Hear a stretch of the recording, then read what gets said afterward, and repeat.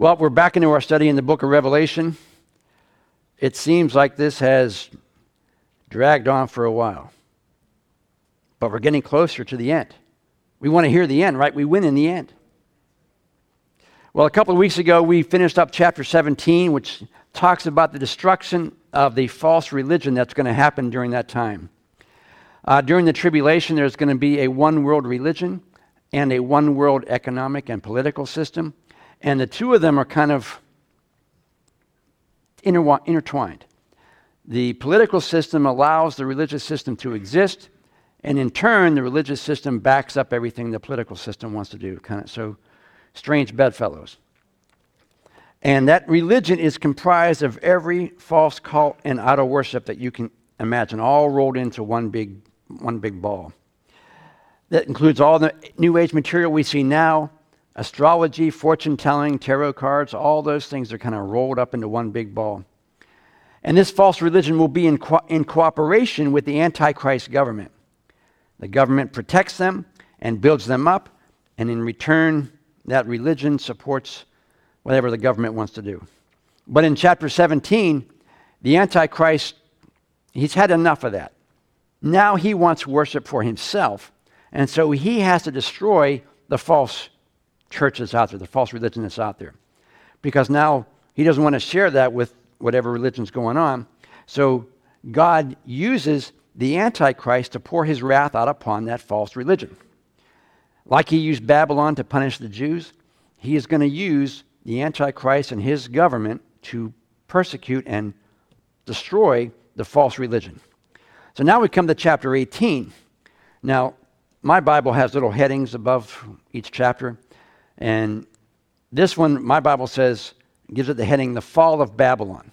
Now, a lot of people think this is the real city of Babylon. Some feel it's a symbol of the world system. But since chapter 17 talks about the harlot being like a Babylon, I believe that it's talking about the world system in that particular moment. So Babylon, in verse 17, verse 5, says, Babylon the Great, the mother of all prostitutes, talking about, using figurative language to talk about the false religion of that day. And so when we come to chapter 18, when it talks about Babylon, it's also referring to the false political and economic system of that time. So verse 1 says this, After this, I saw another angel coming down from heaven with great authority, and the earth grew bright with its splendor. Now it seems that this vision takes place sometime after the previous one in chapter 17, the phrase after all this. So there's a time lag there. It doesn't tell us how long, but it must be significant for him to say after that. Now verse 2 says, He gave a mighty shout. Babylon is fallen, the great city is fallen. She has become a hideout of demons and evil spirits, a nest for filthy buzzards and a den for dreadful beasts. So not only do we have the ending of this political system, it seems to be a different angel than the first one. And it says, in verse 1, it says, another angel come down. So you have one angel talking about chapter 17, another angel coming down to talk about chapter 18. And since the church is gone and the Holy Spirit's not present, that means demonic forces are free to roam without restraint. So when it says it became the hideout of demons and evil spirits, that's what they're talking about. The demonic influences are all throughout the world, influencing everything. When the Holy Spirit's gone, when the church is gone, the Holy Spirit's influence, evil is going to flourish. And that's what they're talking about. Everything that's evil is now part of this world system. When it says filthy buzzards or unclean birds, you have an image of the enemy. The enemy, God refers to unclean animals or unclean birds as Satan. Matthew 13 says, a farmer went out to plant some seed. As he scattered it across the field, some seeds fell on a footpath, and the birds came and ate them. And then Matthew 13 later on, he explains the story. He says, now here is the explanation of the story about the farmer sowing grain. The seed that fell on the hard path represents those who hear God's good news about the kingdom and don't understand it. And then the evil one comes and snatches the seed away from their heart. How many have been in church for quite a while? How many of you were in church a long time before you actually got saved? Why was that? because you heard the gospel, but the enemy snatched that seed away. He put things in your life to take it away from you until finally you came to know Christ.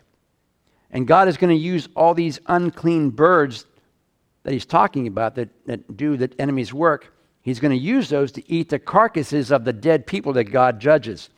Look ahead to Revelation 19. It says, "Then I saw an angel standing in the sun, shouting to the vultures flying high in the sky, 'Come, gather together for the great banquet that God has prepared. Come and eat the flesh of kings and captains and strong warriors, of horses and their riders, and of all humanity, both free and slave, small and great.'" So the unclean birds that are there, the filthy buzzards that the Bible calls them, God's going to use those again to pick and clean up what he kills and judges. Back to Revelation 18, verse 3, it says, "For all the nations have drunk the wine of her passionate immorality. The rulers of the world have committed adultery with her, and the merchants have grown rich as a result of her luxurious living." So here God's talking about judging the commercial and economic systems. He did away with the religious system. Now God's going to judge the political and economic system. The economic systems will have intoxicated people with all the pleasures it can afford. Now it's an example of 2 Timothy 3:4. It says, "They will betray their friends, be reckless, be puffed up with pride, and love pleasure rather than love God." The enemy is going to give the world at that particular moment, for those who take the mark, it's going to be a very prosperous time. They're going to have all kinds of great things. Remember what the devil said to Jesus in the garden? Matthew 4. It says, "Next the devil took him to the peak of a very high mountain and showed him the nations of the world and all their glory. 'I will give it all to you,' he said, 'if you only kneel down and worship me.'" The enemy will give you anything you want if you worship him. If you put him first, he will give you what you want in order to keep that going. He'll do it during the tribulation, and he does it right now. He did it way back to Israel. Every time Israel was blessed, what happened? They forgot God. How often do we forget about God when everything seems to be going great? Bills are paid, things are going good. I have money in the bank, I'm not sick, I'm healthy.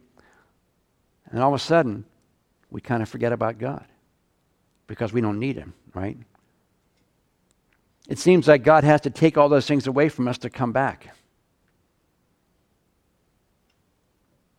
And God's going to take it all away in chapter 18 so the people understand the consequences of forgetting about God.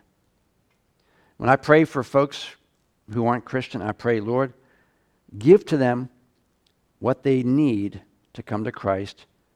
Take from them everything that keeps them from Christ. Because a lot of the blessings that God gives us, we substitute that for God. And the minute that God takes those away from us, maybe our eyes will be open and we'll come back to Christ. Verse 4 says, "Then I heard another voice calling from heaven, 'Come away from her, my people. Do not take part in her sins, or you'll be punished with her.'" So it's another voice, but here he's calling for those who still haven't taken the mark. There's a few left. Most have been martyred, most have been killed, but there's a few folks left who haven't taken the mark. And God's saying, this is your last chance. Get away from the system. Don't give in to the system. Judgment's coming. Don't be a part of it. I know it's very tempting at the time that you want to eat, you want to, feed your kids. God says, don't join them. Don't join them. And if they do, they'll be judged along with everybody else. And that's no different than it is today. God tells us not to join the world system. It's easy to live like the world. It's easy to do what everyone else is doing. 2 Corinthians 6:17 says, "Therefore come out from them, separate yourselves from them, says the Lord." Now it doesn't mean we go live in a commune, but it does mean we don't participate in the same sins that the world participates in. There's a lot of things that if we're not careful as Christians, we will get involved in because it sounds good. But it's part of the world system. Now, I'm not saying everything in the world is bad. We don't want to become a part of the system that draws us away from Christ. And this voice that they're hearing now in Revelation 18 is saying the same thing. Don't participate in what the world is doing. When we were on vacation, we actually skipped church on a Sunday, waiting for the lightning to fall. And we took the grandkids to breakfast. You want to know where everybody is on Sunday morning? They're eating at restaurants. Our old church, we lived on the road from a big horse race track. And every Sunday morning as you drive, it was called Racetrack Road, you drive down Racetrack Road and you see these line of cars at 8 o'clock in the morning waiting to get into the racetrack to bet on horses. We don't want to become a part of that. The Bible says we're to gather together, and granted, you have vacation time. But the Bible says, don't forsake the assembling of yourselves together. The Word will tell you, you don't have to go to church to be a Christian. Technically true. But the Bible also says, once you become a Christian, don't forsake it. You need to be around other Christians for encouragement, and you need to be a blessing to other people. So it's easy to say, you know what? Everybody else is sleeping in on Sunday, so I guess I'll do it. Or, you know what? Everyone else is watching this show, or everybody else is doing this. The world seems to be doing this, so maybe I'll do that as well. If you live and act exactly like the world, the Bible says you need to check your walk. 2 Corinthians 13:5 says, examine yourself to see if your faith is really genuine. Test yourself. If you cannot tell that Jesus Christ is among you, it means you have failed the test.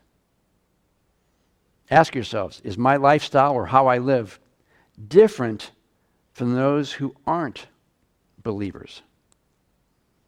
The old joke that says, if being a Christian was a crime, would there be enough evidence to convict you of that? Back in Revelation 18 says, for her sins were as piled as high as heaven, and God is ready to judge her for her evil deeds. Do to her as she has done to your people.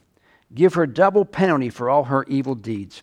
She brewed a cup of terror for others, so give her twice as much as she gave out. She has lived in luxury and pleasure, so match it now with torments and sorrows. She boasts, I am queen of my throne. I am no helpless widow. I will not experience sorrow. Therefore the sorrows of death and mourning and famine will overtake her in a single day. She will be utterly consumed by fire, for the Lord God who judges her is mighty. There's a time coming when God says, I've had enough. The sins are piled as high as heaven, the Bible says. Just like the Tower of Babel, they tried to reach heaven. They thought they were good enough, they can do all that they wanted to do, and they were going to be as God. And look what happened to them. When it says do to her, it's not a command for the believers that God calls out. It's still the voice from heaven asking God to do all these things to the world system. So let's reread that verse again. For her sins are as piled as high as heaven, and God is ready to judge her for all her evil deeds. God, do to her as she had done to your people. Jesus, give her a double penalty for all her evil deeds. She brewed a cup of terror for others, so God, give her twice as much as she gave out. She has lived in luxury and pleasure, so God, match it now with torments and sorrows.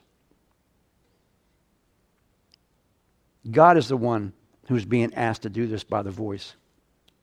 And verse 7, she says, the world system says, I am the queen of my throne. I am no helpless widow.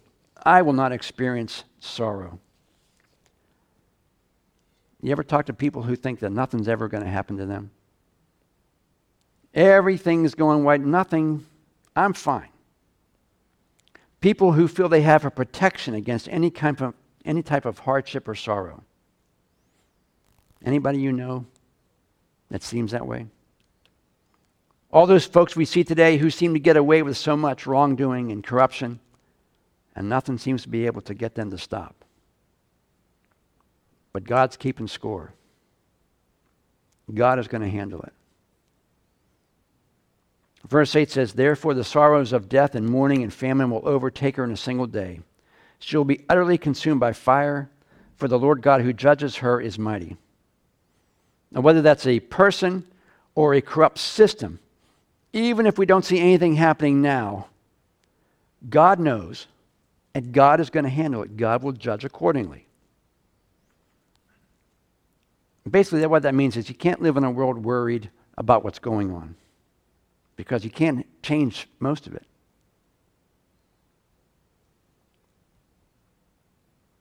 Can't live our lives worried and fearful of what's happening around us.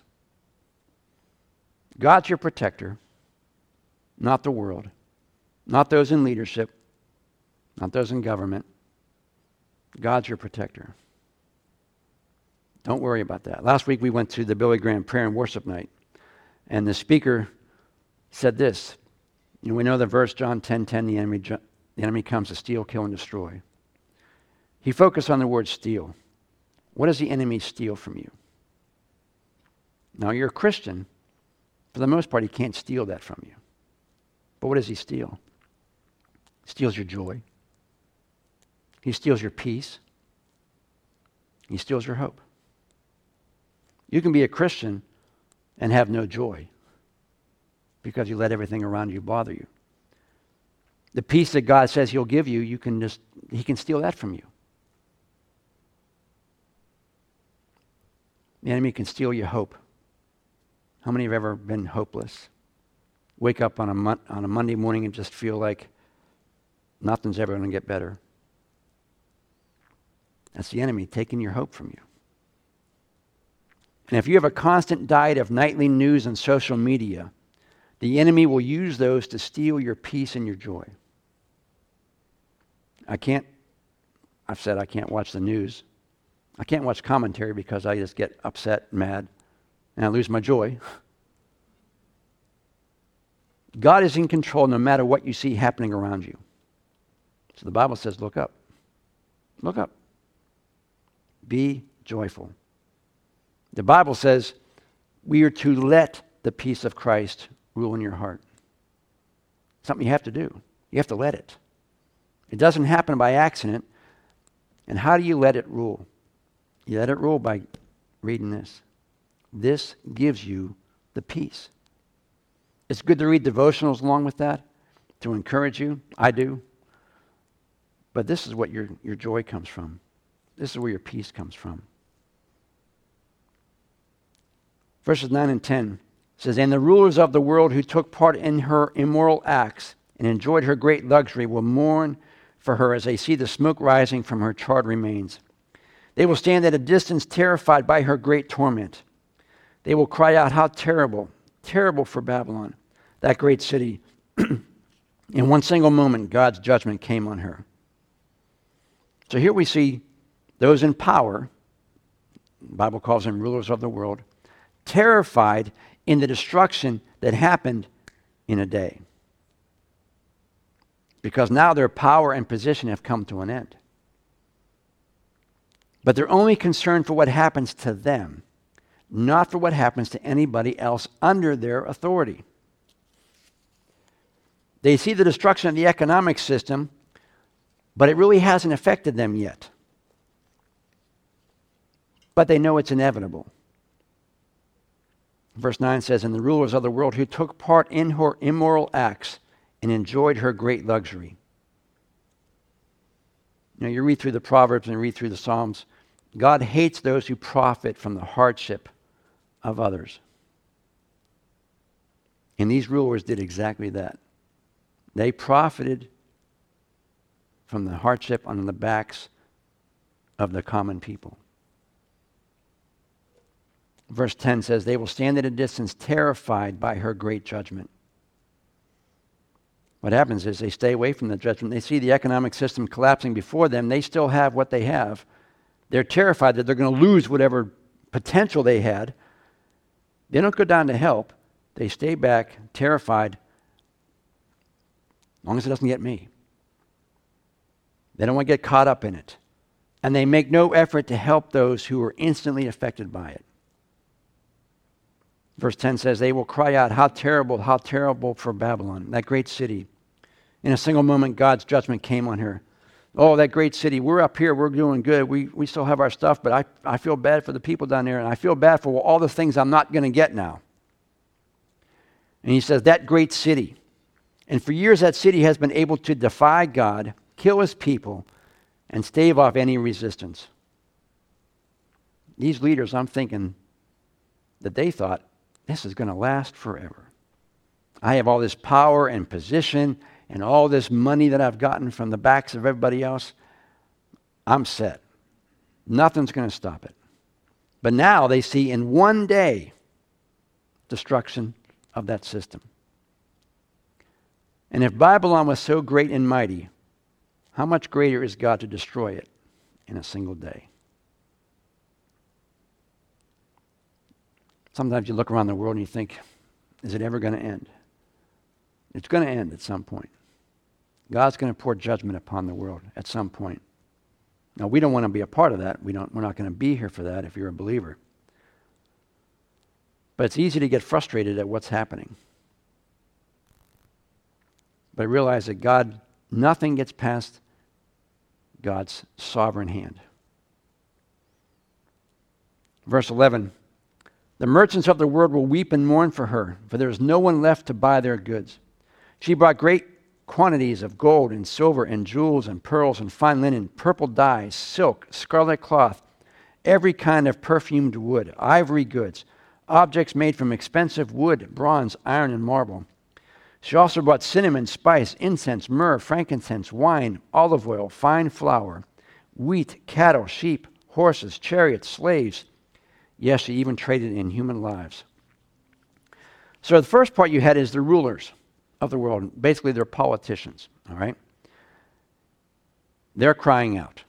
And now you step down into the city, and you have the leaders of commerce, basically CEOs of corporations, business owners.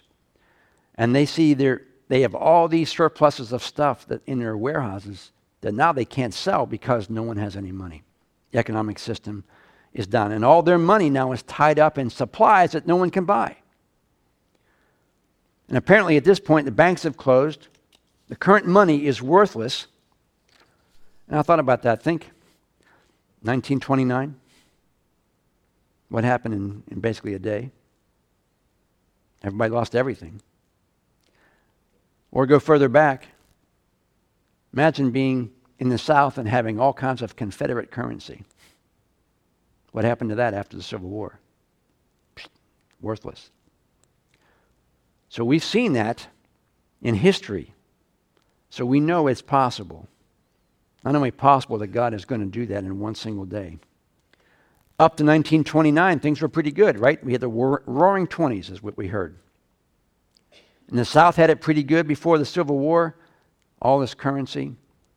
And basically after one day or one event, gone. And so you have these businesses that have stockpiling goods to be sold. So it seems to be a period of prosperity. They're buying all this stuff because they know they're going to sell it. They have all these hordes of things, no money tied, all their money is tied up in their possessions to sell, and now they have nothing for sale. Or nothing, no one can buy what they have for sale. And look what they had for sale. Gold, silver, jewels, pearls, fine linen, purple dye, silk, scarlet cloth, every kind of perfumed wood, ivory goods, objects made of expensive wood, bronze, iron, and marble. Economy was booming. Everything was going great. And yet they can't sell any of it. And that means all the mega rich people who would normally buy it, for some reason can't. And if they can't sell any of it, that means they're broke. They're losing everything. Verse 14 says, all the fancy things you love so much are gone. The luxuries and splendor that you prize so much will never be yours again. They are gone forever. You wonder why it's necessary to list all these items. Couldn't he just said expensive things? And look at the second list. Cinnamon, spice, incense, myrrh, frankincense, even human lives. I think God wants to illustrate how prosperous the world was, and that all of the prosperity was because of immoral activity. Everything that they had, every material possession, all the money, the gifts they had, the material products they had for sale, all was because they did it immorally, illegally. Sounds like today. The world is prosperous, at least our world here is prosperous. And look how many people don't follow Christ because things are good. If you remember back at the first Gulf War, churches were packed. We responded. We were at war. Churches were packed. About a month later, churches weren't as packed. 9/11 happened, same thing. Churches are packed. A couple of months later, people leave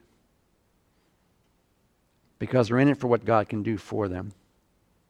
Oh, God help me, God help me. But once they have all their things back and everything's back, they're good. They're fine. And the minute we trust in the things that we have is the minute that God's going to take those away from you.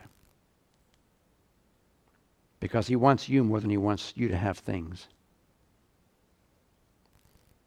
Again, the merchants were concerned only about themselves, not for the people who would buy them. Verse 15, the merchants who became wealthy by selling her things will stand at a distance, terrified by her great torment. They will weep and cry, how terrible for that great city. She was so beautiful, like a woman clothed in finest purple and scarlet linen, decked out with gold and precious stones and pearls. And at one single moment, all the wealth of the city was gone. No matter how much wealth we seem to accumulate, it never seems to be enough. How many remember, a few older folks, when you first got married, you had little, and it was okay. You made it. It's funny, kids want, when they first get married, they want everything you've accumulated after 30 years, they want it in the first year of marriage. And they want it now. They don't want to work for it. They want to have it given to them. Not everybody, but that's the general consensus. When you tell the kids of what you used to do, they just can't believe it. You actually didn't have air conditioning growing up? No. You actually didn't have TV growing up? No. No computers, no phones. What happens is you get caught up in the material things and you forget about God. Don't let God's blessings take you away from Him. This entire chapter is only about material things and the effects that it has on people. This entire chapter mentions nothing of the spiritual. All these are material things, external things, possessions. They're all worried about what they have. Nobody is worried about their spiritual walk. You know people like that? They care more about what they have or what they could lose than they care about who they are with God.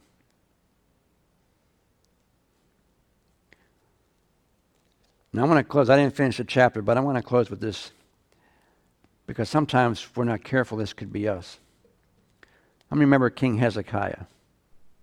King Hezekiah, for most of his life, was a pretty good guy. But near the end of his life, he got cocky. He had a bunch of stuff, and he felt good about himself, and all of a sudden these things became more important to him than God. And so near the end of his life, he invites his enemy into the palace to see everything that he's got. 2 Kings 20 says, Then Isaiah the prophet went to King Hezekiah and asked him, What do these men want? Where are they from? Hezekiah replied, They came from the distant land of Babylon. Babylon, sound familiar? What happened? What was his heart? His heart was his material possessions. And what happened? He leaves the enemy into his heart. 2 Kings 20:15 says, they saw everything, Hezekiah replied. I showed them everything. Everything I own, all my treasures. Notice how he phrased that. Everything I own, all my treasures. No credit to God. No humility. Look at everything that I have. Look at everything that I have amassed over the years. And just like the merchants in Revelation 18, he's only concerned about what he had acquired, not for what was happening to the kingdom and the spiritual walk of the people there. And what happens is he gets rebuked by the prophet. Verse 16 says, then Isaiah said to Hezekiah, listen to this message from the Lord. The time is coming when everything you have, all the treasures stored up by your ancestors, will be carried off to Babylon. Nothing will be left, says the Lord. Some of your own descendants will be taken away into exile. They will become eunuchs who will serve in the palace of Babylon's king. How many have been to funerals? Everything you have, you don't take. You lose everything at that point. And if you live only for the things that you have amassed over your lifetime and you don't look at the spiritual man, there's going to come a point where everything you have is taken away from you. And now you're going to stand before God. And you're not going to have anything with you. Now you would think that at this point, Hezekiah would repent, fall on his knees and say, you're right, I'm sorry, forgive me, Lord. In verse 19, it seems that he does it. It says, then Hezekiah said to Isaiah, the message you have given me from the Lord is good. So what happened? He heard the message, said it was good, but it didn't change him. How often do you hear sermons or lessons or read something in the Bible, you like it, and you agree with it, but you don't do it?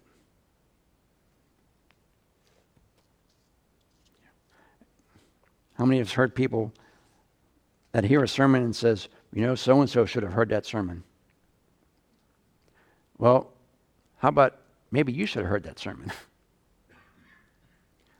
Hezekiah did not care about that prophecy, did not care about the judgment, because why? It did not affect him personally. Verse 19 says, but the king was thinking, well, at least there'll be peace and security during my lifetime. God was rebuking in Revelation all the people that amassed all this stuff, one, for doing it immorally, and two, for not caring about the people that it was affecting. And it's easy to think about all these things we've been doing this. How many is this? 31. 31 lessons in Revelation so far. That's like half a year. More than half a year.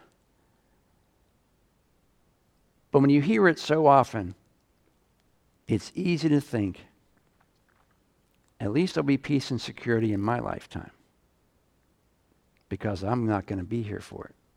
I'll be raptured. Do you have that attitude? Whew, at least I'm not going to be here during the tribulation, so I'm not really worried about what's going to happen then, and I'm good with what's happening right now. Well, you might be raptured, but not all of your relatives are going to be raptured. Not all your friends are going to be raptured. You want them going through this? Now, having things and material possessions is not a sin.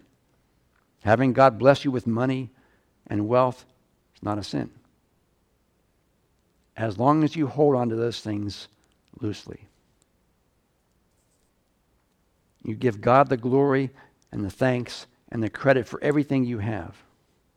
But everything you have should be focusing you on those who don't have Christ.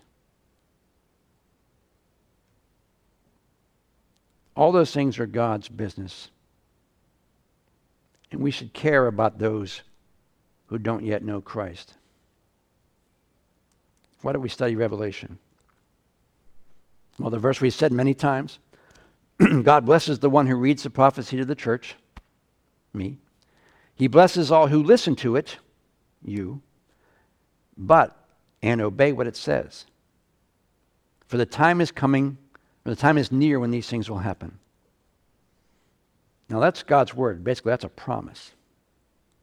This stuff's coming soon. And I believe the time is near. Not because I believe it, because the Bible says it's near.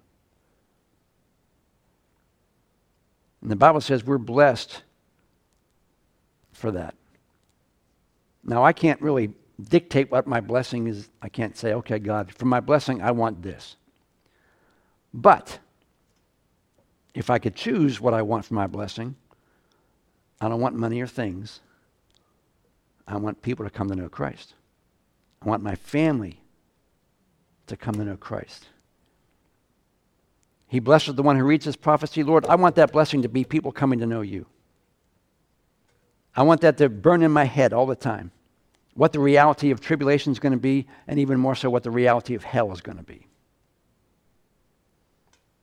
So Lord, I don't want things. If you're going to bless me, Lord, I want people to come to know Christ. I want my family, I want my friends to come to know Christ. That's the promise I want. And we've been praying 2 Peter 3:9, for God is long-suffering, not wanting any to perish, all to come to repentance. So that's God's will. Not everybody does, but that's his will. Just like you have a will for your kids, I want my kids to do this when they get older. Well, they may or may not do that, but it's your will that you want them to succeed. You want them to accomplish things. God wants people to come to know Christ. And I know that's what you guys want too. You want to claim that promise for yourself. We heard the teaching for praise and worship night was great. We had a good time of prayer. And the one thing that we talked about, we stressed, was God hears the prayer. The prayer for salvation, God hears. You praying for people to be saved, God hears that prayer. Everybody here who knows Christ, somebody prayed for you. Your life was changed because somebody prayed for you. And we pray for those on our list, those on our 10 Most Wanted list, the Billy Graham thing coming up, all those folks we're praying for, God hears those prayers. And God works in the lives of the people that we're praying for. And that means we pray for them that God, you do what you need to do in their life so they come to know you. You know, we want God to do great things here, and we pray for that. We pray for the Holy Spirit to move and bless us. But at the end of the day, the number one thing we need to do is let people know about Christ. Because everything that we are blessed with, whether it's material things or even health, it's all going to be gone. And what do we have to show for it? We want to make sure that when our time comes, that we don't say to ourselves, hey, at least there'll be peace and security in my lifetime. As a parent, how would you say that with your kids? Well, children, I don't care what happens to you as long as my life is good. You think that was a horrible parent. We want God to use us and to give us a burden for people. We want revival. You know what revival is? Revival is when people get saved. It's a move of the Spirit, and God does things here, but ultimately revival is when people get saved. And we want revival in our personal life and in our church and in our community. And we got the Billy Graham thing coming up, and that's great, and God can use that, and God's going to use that to get many people saved. But there's a lot of people that are out in our community that aren't going to go to that thing, that we have communication with, we talk with. One of the things we learned at the counseling class yesterday was how to be bold, how to go up to talk to people about Christ. We don't want anyone to go through this. We need to have the urgency of what is really coming. Whether we see it in our lifetime, whether we are raptured, or when we die. Because when we die, we no longer have influence on anybody.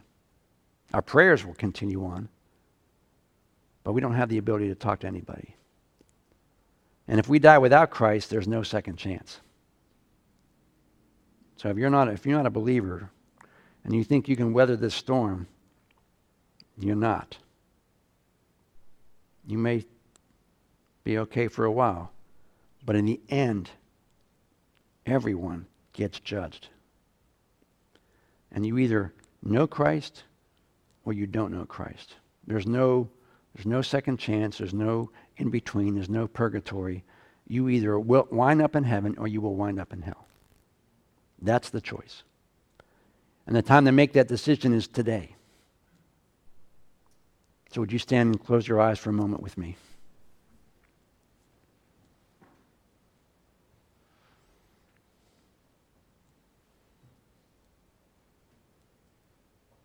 You know, each one of us should be very thankful to the grace of God.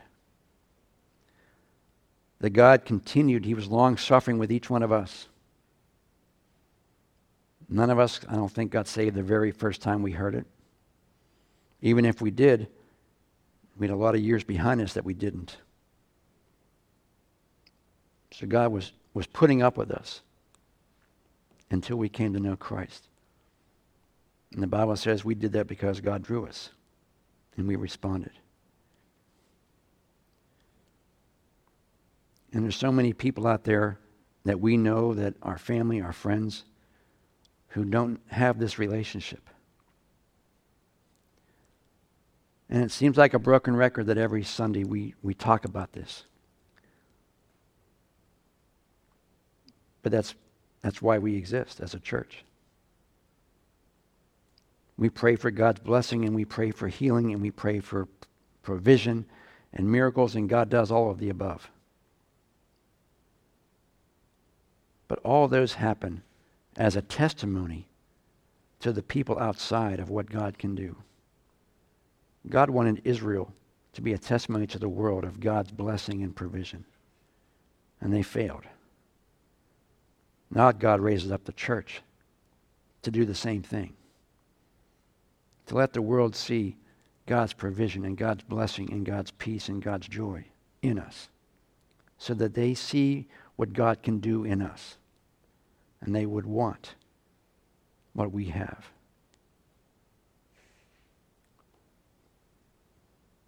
If you're here this morning, you've never committed your life to Christ. You're not here by accident. You're here because God ordained you to be here. The Bible says we're all sinners. We all fall short of God's glory. We can't make it to heaven because we're good enough, because we're not. We're sinners. And the Bible says the wages of that sin is death. We deserve to be judged and sent to hell for our sins. But the Bible also says that the gift of God is eternal life through Christ. Jesus paid that debt for us. When he suffered and died on the cross, he took upon himself the punishment that we should have received. And the Bible says all you have to do is believe it, not just in your head, but in your heart. That it's a life-changing experience, that the Holy Spirit will take residence in your spirit, will make you alive to the things of God, and make you want to be more like Jesus. If you're here today, you've never given your life to Christ, the Bible says that today is the day of salvation. Not tomorrow, not next Sunday, today. So if you feel the draw of the Holy Spirit, you feel like you're thinking about God, the Bible says it's because God's making you think about him. And God is drawing you. But you have to make the choice. He's not going to force you to do anything. He wants you to do that because you want to do it. So if you want Jesus to come in and forgive you, cleanse you, and give you a clean slate with God, I want you to raise your hand right now.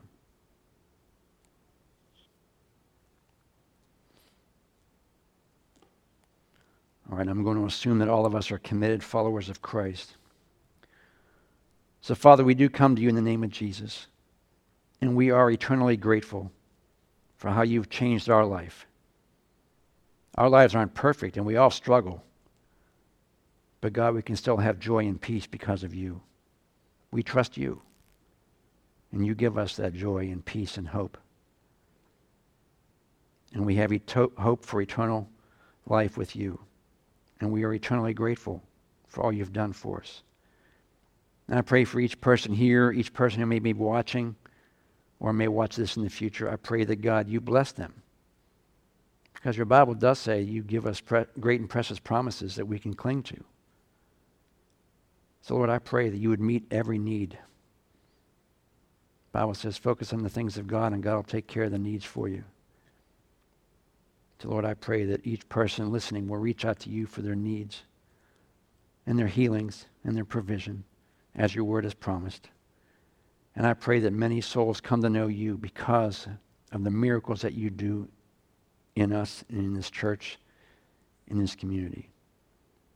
As we leave today, I pray that you would fill each one with the Holy Spirit, that we would feel and sense the power of God living in us, the ability to choose to do right when our flesh wants to do wrong. Fill us and overflow us and saturate us in the Holy Spirit so those temptations to do wrong are less and less and less. And the desire to do right becomes stronger and stronger every day. And Father, we will thank you for the change you make in us. And it's all because of Jesus we ask all these things. And all of God's people said, amen. Amen. God bless you. Have a great week. See you Wednesday night. Next Sunday. Ciao.